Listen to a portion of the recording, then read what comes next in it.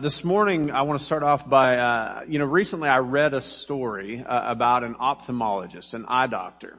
This guy actually completed thousands and thousands of cataract surgeries. And for those of you who don't know, some of you might be familiar with this by experience, but a cataract is when the lens in the eye becomes cloudy and it gives blurred vision. And sometimes that's due to old age, sometimes that's due to damage from the sun. But for whatever reason, sometimes people's lenses become cloudy, and then it becomes necessary to do this thing called a cataract surgery. So they take out the old lens and put in a new lens. And usually when that is done, oftentimes there is a dramatic improvement in the quality of vision. You can see so much more clearly. Things that were once cloudy are now crystal clear.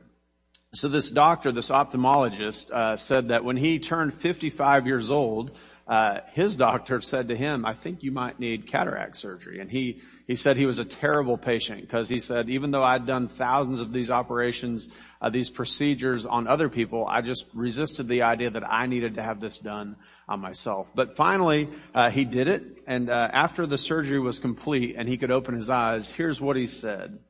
He said, "The view through my right eye was like nothing I had ever recalled seeing before. Clear and colorful in ways that even my best eyesight in younger years could not duplicate." He could see clearly now. I had a friend who had cataract surgery, and she said the same thing. She went outside the first time she could open her eyes, and she said, "The sky is so blue." She just couldn't believe the vivid colors.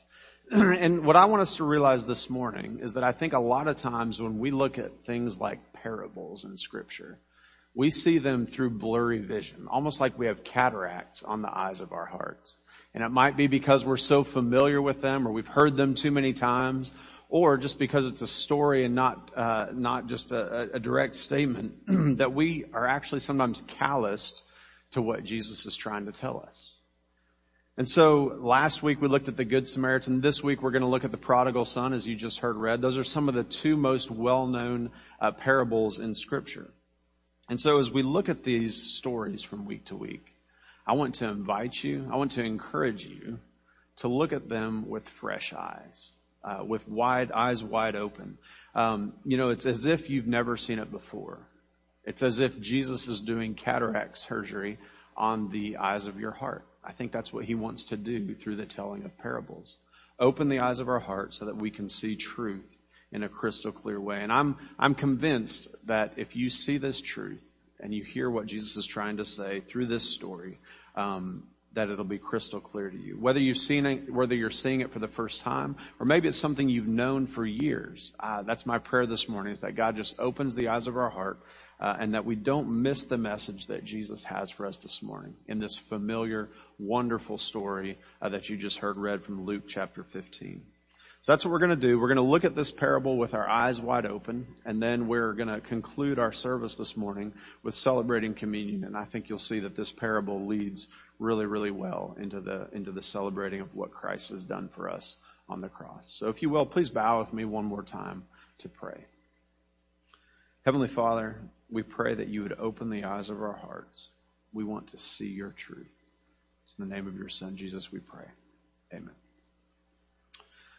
Well, this morning in our story, we actually have three characters in the story of the prodigal son. And when you look at a parable, there's a couple different things you can do to kind of approach parables, but I think one of the most effective things to do is to look at the characters. A lot of parables have one character, two characters, or three characters, or sometimes groups of characters. And so that's what we want to do this morning, is kind of look at the three characters just briefly to get a picture of what this story is telling us.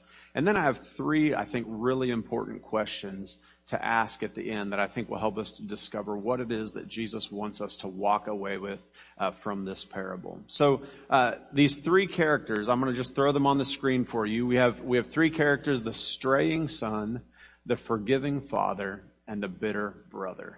So just hopefully helping us remember those characters in this story: the straying son, the forgiving father, and the bitter brother. So one thing, again, as you look at parables, I think one thing that God wants us to do, and this is why Jesus uses parables, is oftentimes you can identify with one or more of the characters in the story. That's one of the reasons stories are so effective to give teaching. So as you listen to this story, you may have found yourself identifying with one of these three, or maybe two of the three, or maybe even, in some cases, all three of them. And so I actually think another thing that works well in parables is that I think each character ends up usually making a point that we need to remember. And so we'll see that as we walk through this story this morning. So starting with the straying son, just this first character in the story. And I would say this character, this son, is someone that we could probably call, he really represents the classic sinner, if you will. Someone who has rebelled, turned away from God, and run the opposite direction. Well, how do we see that? If we're looking at these verses, what I think we can see is that his actions reveal that he has a heart issue. His actions reveal that he has a heart issue. Isaiah 53:6 talks about, all we like sheep have gone astray. We have turned every one to his own way. And so when we look at this prodigal son, this straying son, that's exactly what he does. He wanders away from his father and turns his back on him. And the story really kind of begins with him rebelling. Now, if you're a reader, if you like to read novels for fun, you know a lot of times when you read a good story, something kind of crazy happens at the beginning, something novel, if you will. Maybe somebody dies, or someone loses their fortune, or maybe a crime happens. That usually happens at the beginning of a story. And this story that Jesus tells is just like that. The things he says at the beginning of this story would have grabbed the attention of his original listeners, and they should hopefully grab our attention as well this morning. He says in verse 11, there was a man who had 2 sons, and the younger of them said to his father, Father, give me the share of the property that is coming to me. Now, again, the original hearers of that story would have probably gasped and said, oh, he said what? In other words, this young son asks for something that is totally inappropriate, even in today's day and age, because really he's saying, Father, I want my inheritance now. Now, usually, inheritance comes after your parents are deceased and they leave their property to you. So in effect, he's basically saying to his father, whether you're alive or dead, I don't really care. I just want your stuff. And that's what he says to him. He wants the stuff, not the father. And so what we see here at the beginning of this story is a rebellious son who's alienated himself from the father, saying, I don't really want a relationship with you at all. All I want is the things you can give me. So what happens? It says the father gives it to him, and he divided his property between them. So the father gives his sons the property, gives it to this son, and it says, not many days later, the younger son gathered all he had and took a journey into a far country, and there he squandered his property in reckless living. So what you have here again is this picture of rebellion. It's really a picture of what happens when humans reject God and pursue sin. They think they can find their pleasure in another place. They can find something to give them fulfillment, and they go and pursue that. Well, guess what? The money ran out. The money ran out. Verse 14, when he had spent everything, a severe famine arose in that country, and he began to be in need. Again, that's a picture of what happens to people who pursue the pleasures of life rather than a relationship with God.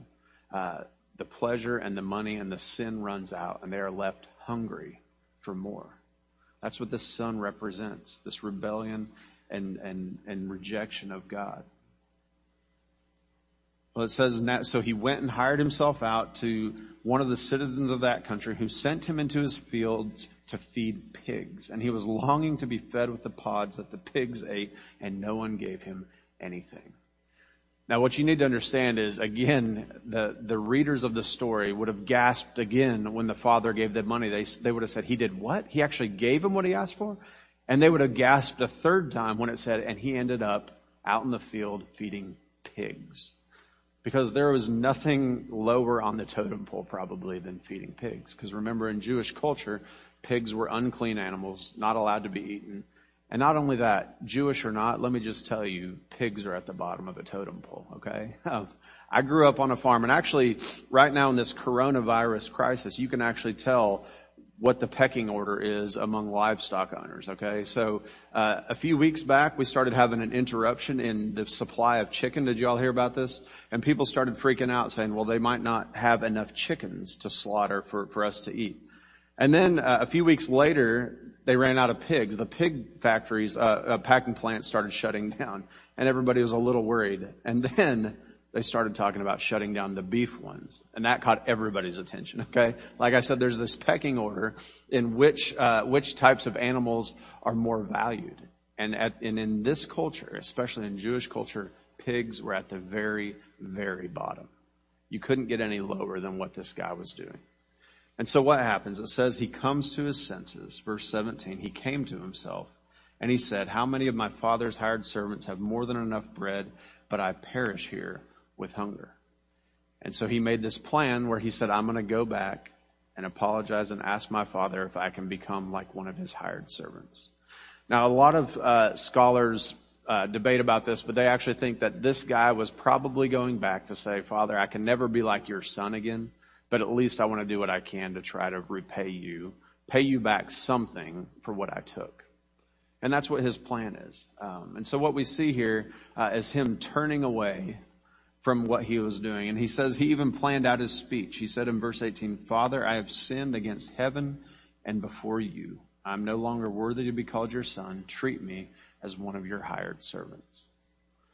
So at the beginning of this story, he's this picture of rebellion, running away from his father, like a sinner running away from God. But here, as we get into the middle of the story, he becomes a picture of repentance, turning around and going back to his father, admitting that he was wrong, asking for forgiveness, putting himself at his father's mercy. So I wonder this morning, when you look at this son who alienated himself from the father, can you identify with him? Have you run away from God? Have you pursued the things that you thought would give you pleasure? And I have to ask you, if that's you, then do you find yourself hungry, starving, in famine? Because God says the money will run out. The things that you think will satisfy you will one day run out. And you'll find yourself like this first son, this straying son. And God says, I want you to come back to me. And that's the second character in our story then, is not just, we have not just this straying son, but he's brought into focus by the forgiving father, the forgiving father. And so as we look at this character, it's interesting. This story really could be divided into two scenes. It's kind of what happens with the son, this first son and his father, and then we're going to get to the second son and his father. But in the middle, we have the father who interacts with both of them. And so who is this forgiving father, and what does he do? I think I love it in verse 20. It says, the son arose and came to his father, and while he was still a long way off, his father saw him and had compassion and ran and embraced him and kissed him. This would make the original readers gasp again. Number one, how could this father feel compassion to this son who had rejected him? Because you see, the son made the father feel one of the worst possible, I think, human emotions. And that's the feeling of rejected love. The father's love was rejected. And yet when he sees his son, isn't it interesting that he's the only one in this story who sees clearly what is happening? And he sees his son coming from far away, and he runs out to meet him. Again, the readers would have gasped because of this, because in this culture, a landowner, a patriarch, an older man would never run to greet anyone. He might stand there on the steps and wait for people to approach him and come to him, but never would a well-respected man gather up his robes and run. It's unimaginable in their minds. And yet what we see the father do next is even more unimaginable. It's so generous, it's just beyond the bounds of explanation. He ran to him. The son said to him, Father, I've sinned against heaven and before you. I'm no longer worthy to be called your son. And then the father cuts him off right there. Doesn't let him finish his speech.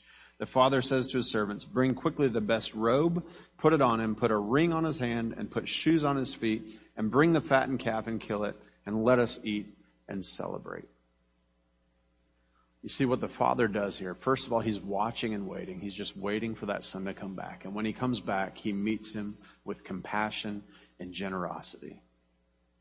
And then a magnificent celebration. Because you see, the father is so excited that what was lost has now been found. And so I wonder if any of you can, just as a human, identify with that father. Perhaps you have a child who's strayed away, maybe someone you're still waiting to come back to you, or a broken relationship with a child or with a spouse, with a friend, and you're waiting. Some of us can identify with that feeling. But there's a third character in this story. In fact, this third character is going to interact with the forgiving father in just a moment. But we see this bitter brother who now comes into the story, this older brother. And what happens with him as we talk through this story? If the straying son could be called the classic sinner, I would tell you that I think this older brother, this bitter brother, could be called the righteous sinner. The classic sinner and the righteous sinner. And you might say, wait a minute, hold on, Marcus. Did you just call him a righteous sinner? How could a sinner be righteous? Well, I think it's something you have to see as you read the story, is that he is righteous in his own eyes. You see, he says, I have never done anything wrong. Whereas the first son comes and says, I've done everything wrong. And what we see in this son is that his heart issue is not revealed by his actions, but his heart issue is revealed by his attitude. His heart issue is revealed by his attitude. And what we see here is that his condition is potentially every bit as dangerous as the condition that the wandering son was in that he thinks he can earn his father's acceptance. He thinks that if he has followed all the rules, then his father is going to accept him. And what's interesting here is he's unhappy, right? It says he's angry. He's angry. And what we also see is he's actually kind of exhibiting some of the same behaviors that the younger son had done, in that he's rebellious and disrespectful. Well, how do we see that? Where do we see that? Again, when you read scripture and a story, especially any dialogue that happens between characters is so important, the spoken words. And so if you look down at verse 29, he comes home, the servants tell him a party's going on, and he said, I'm not going in. So his father, it says, comes out to entreat him. Well, then what does he say to his father? Look, these many years I have served you, and I have never disobeyed your command. Yet you never gave me even a young goat that I might celebrate with my friends. And yet, when this son of yours comes home, who has devoured your property with prostitutes, you killed the fattened calf for him. So we see actually a high level of disrespect here between this son and his father. Because he doesn't even start by saying father. He says, look. It's almost like he says, hey, you see what you're doing here? And again, in this culture, in any culture really, not an appropriate way to address your father. And then even more than that, we see in the words he says, this son of yours, he's just despising his brother at this point. Basically judging his father for accepting the son back. And he says to him, I want no part of this brother of mine. Don't you even know what he did? And what we see here is this son is having, I guess what you could call a self-righteous attitude. That's why I would say the first son was the classic sinner, the one who runs away from God. This one is the righteous sinner, the one who thinks he can be good enough to please his father. And here's the other thing. He actually seems to want the same thing that the younger son did at the beginning of the story. And what do I mean by that? At the beginning of the story, the younger son said, I want the stuff. I don't want you. And there's actually a whole bunch of that going on here with what the older son is saying as well. He says, I'm upset, Father, because you spent some of these possessions. You killed a calf. You killed the best animal we have. Again, remember the hierarchy of animals here. You killed the finest thing we had. You gave him a robe, sandals, and a ring. Do you know how much that cost? And here we have at the end of this story, the older son finds himself in the same state as the younger son at the beginning of the story. He's alienated from his father, separated from him. Even though he says, I've done all the right things. I've never done anything wrong. And he's missing the big picture. He's missing the big picture, the relationship with his father. And so thankfully his father comes out and says something to him. Look what the father says. Verse 31. And he said to him, Son, you are always with me, and all that is mine is yours. You could actually translate that as, my child, you are always with me. It's a tender response from a loving father, trying to love this other wandering son, this one who stayed home, but who has wandered in his heart. You see, he's missing the big picture. The father says, it was fitting to celebrate and be glad, for this brother was dead and is alive. He was lost and now is found. See, what it actually says there in verse 32 could be translated as, it was absolutely necessary for us to celebrate because your brother came home. And he tells his older son, you're missing the big picture. This younger brother of yours. Did you notice that? How he changed the words from this son of yours? Now he says it's this brother of yours. He has come home. He was dead and now he's alive. He was lost and he's found. How can we do anything except celebrate? So we have these three characters. And then on that third character, I have to ask, can you identify with him? Upset that someone else who broke all the rules is getting off scot-free. At least that's what it looks like. Can you identify with that? But really identifying with those characters, I don't think is necessarily the most important thing we can do this morning. Because I think there are really three questions that I want to ask us as we think about that story that we've kind of just walked through, noticing things about each of those characters. Three questions that I think Jesus wants us to walk away with and answer these questions. The first one is about God, and then the other two are a little more personal, about us and how we relate.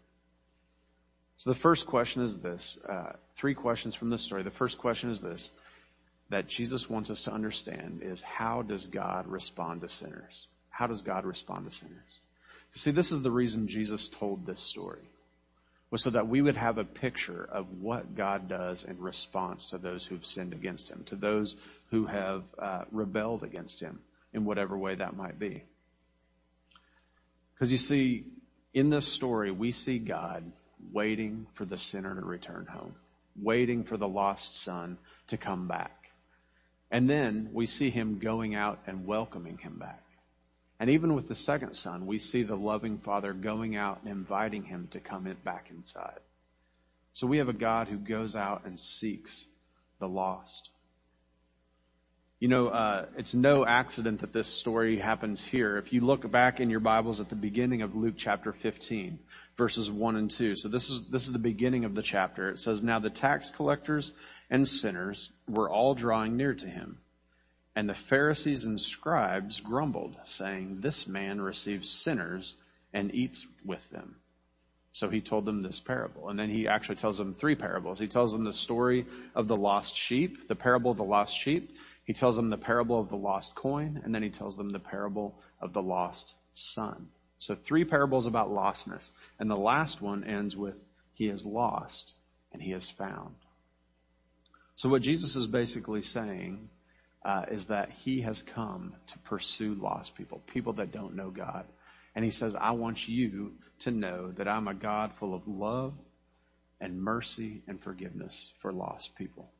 We see that in a powerful, vivid way in the way that the Father responds to both sons. Because you see, God is a God of love, just like this Father is a loving Father. He gives mercy. He gives grace, which is giving gifts to those who don't deserve it. He gives forgiveness to those who haven't earned it. And then he throws a huge celebration when they come to him, which is exactly what our God does. This is what Jesus doesn't want you to miss this morning as you hear this story, is that we serve a God who is like the Father, who wants to welcome sinners to come home, to come back to them. So how does God respond to sinners?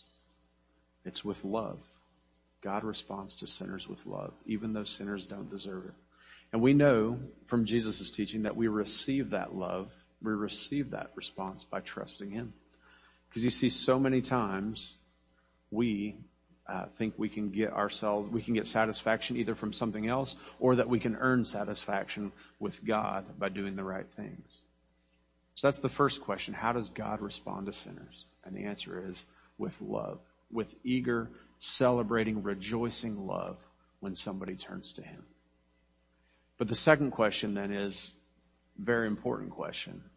And that is, when you hear this story, how do you respond to God? I think that's what Jesus is asking the people who are listening to the story. That's what he's asking us here this morning is, how do you respond to this loving God? Because here in this story, you have this father. And some of you, this may be a more difficult picture than others. This idea of a loving father. Because guess what? No father on earth is a perfect father. And I'm sure in some way, every single one of us has been disappointed by our earthly fathers. And yet God says, I'm not like those fathers. I am a perfect father with perfect love that can never be broken. And so how do you respond to that? How do you respond to that kind of love? You know, I think in this story we see two human responses that are incredibly common. One is to run away from God. That's what the younger son does. He runs away and pursues pleasure, tries to satisfy himself with the things of the world. So that's the way he responded to the father. And the older brother, he thought that he could earn the father's acceptance by doing all the right things. All the right things. And so he said, that's why he gets so upset, so angry. He says, I've been doing everything right, and yet you don't seem to love me the way you love this guy. So those two responses are both wrong, both dangerous, will both lead you to the wrong place. See, there's only one way to respond to God in the way that he asks us to, and that is through faith and repentance. To realize that he alone can save you from your sins. That there is nothing you can do in life to pursue pleasure that could ever satisfy you. And realize that there's also nothing you could ever do to be good enough to make God love you, or to make him accept you, or to give you eternal life. He says, I don't accept you because you've been good enough. I accept you because you turn to me in faith and trust me. I want that relationship with you. And you begin that relationship with me, he says, by trusting in the work of Jesus, my son. You see, because Jesus came to take the punishment for sin that we deserve. And so Jesus releases us from the sin that keeps us away from God. And so God says, if you trust in him, you can have this relationship with me. And that is what he calls us to do, is in humility, realize that we need to repent and turn.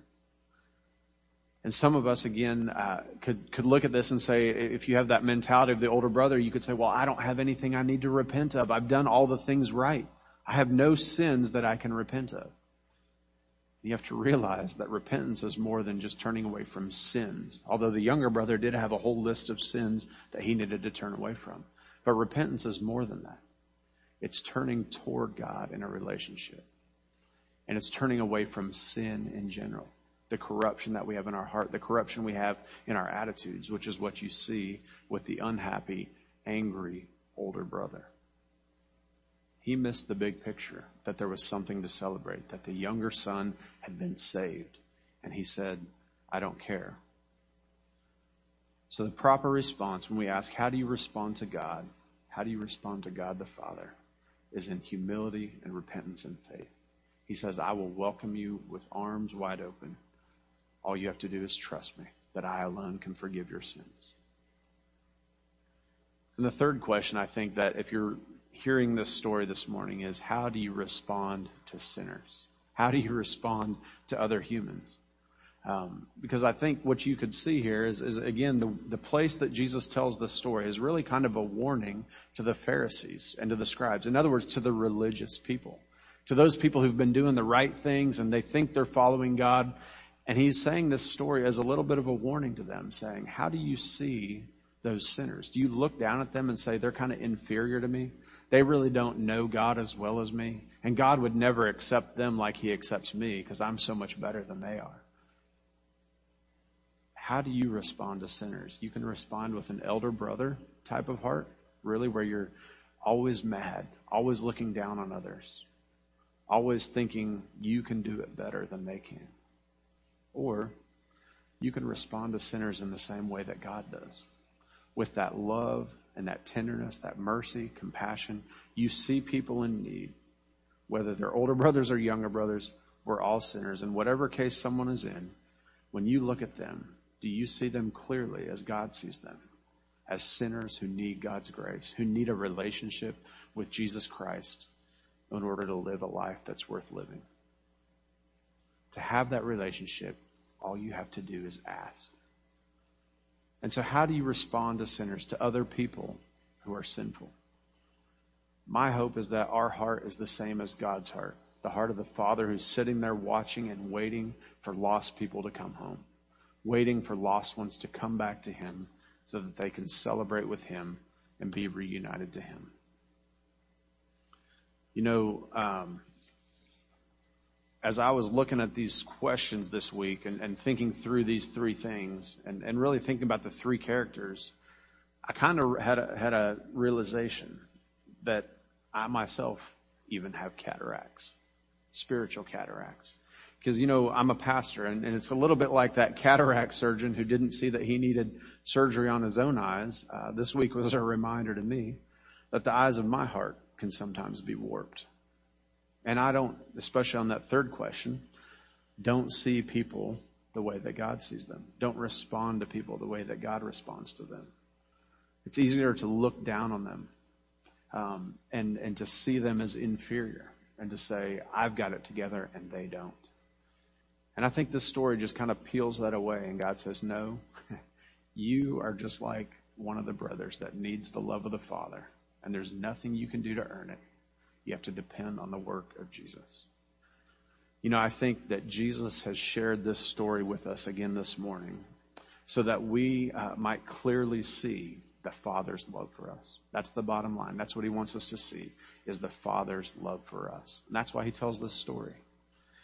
And I think that's just such a great reminder as we come to the table this morning to celebrate communion together as a church family, is that we have a Father who loves us, not because we've earned His love, but because He's given us a gift through His Son, Jesus Christ, who came to rescue us.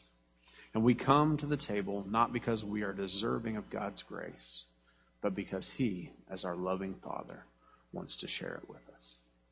Will you bow with me in prayer? Heavenly Father, I thank You for this morning, for the chance to hear Your word. And God, I thank You for the chance to celebrate communion together as a church family. Father, I pray for each individual who's heard this message. God, I pray that You would reveal to them what it is that You want them to do, how You want them to respond to You, and how You want them to respond to others around them. And God, I pray that as we take communion together, You'd help us to honor You with our actions and with our words. It's in the name of Your Son, Jesus Christ, we pray. Amen.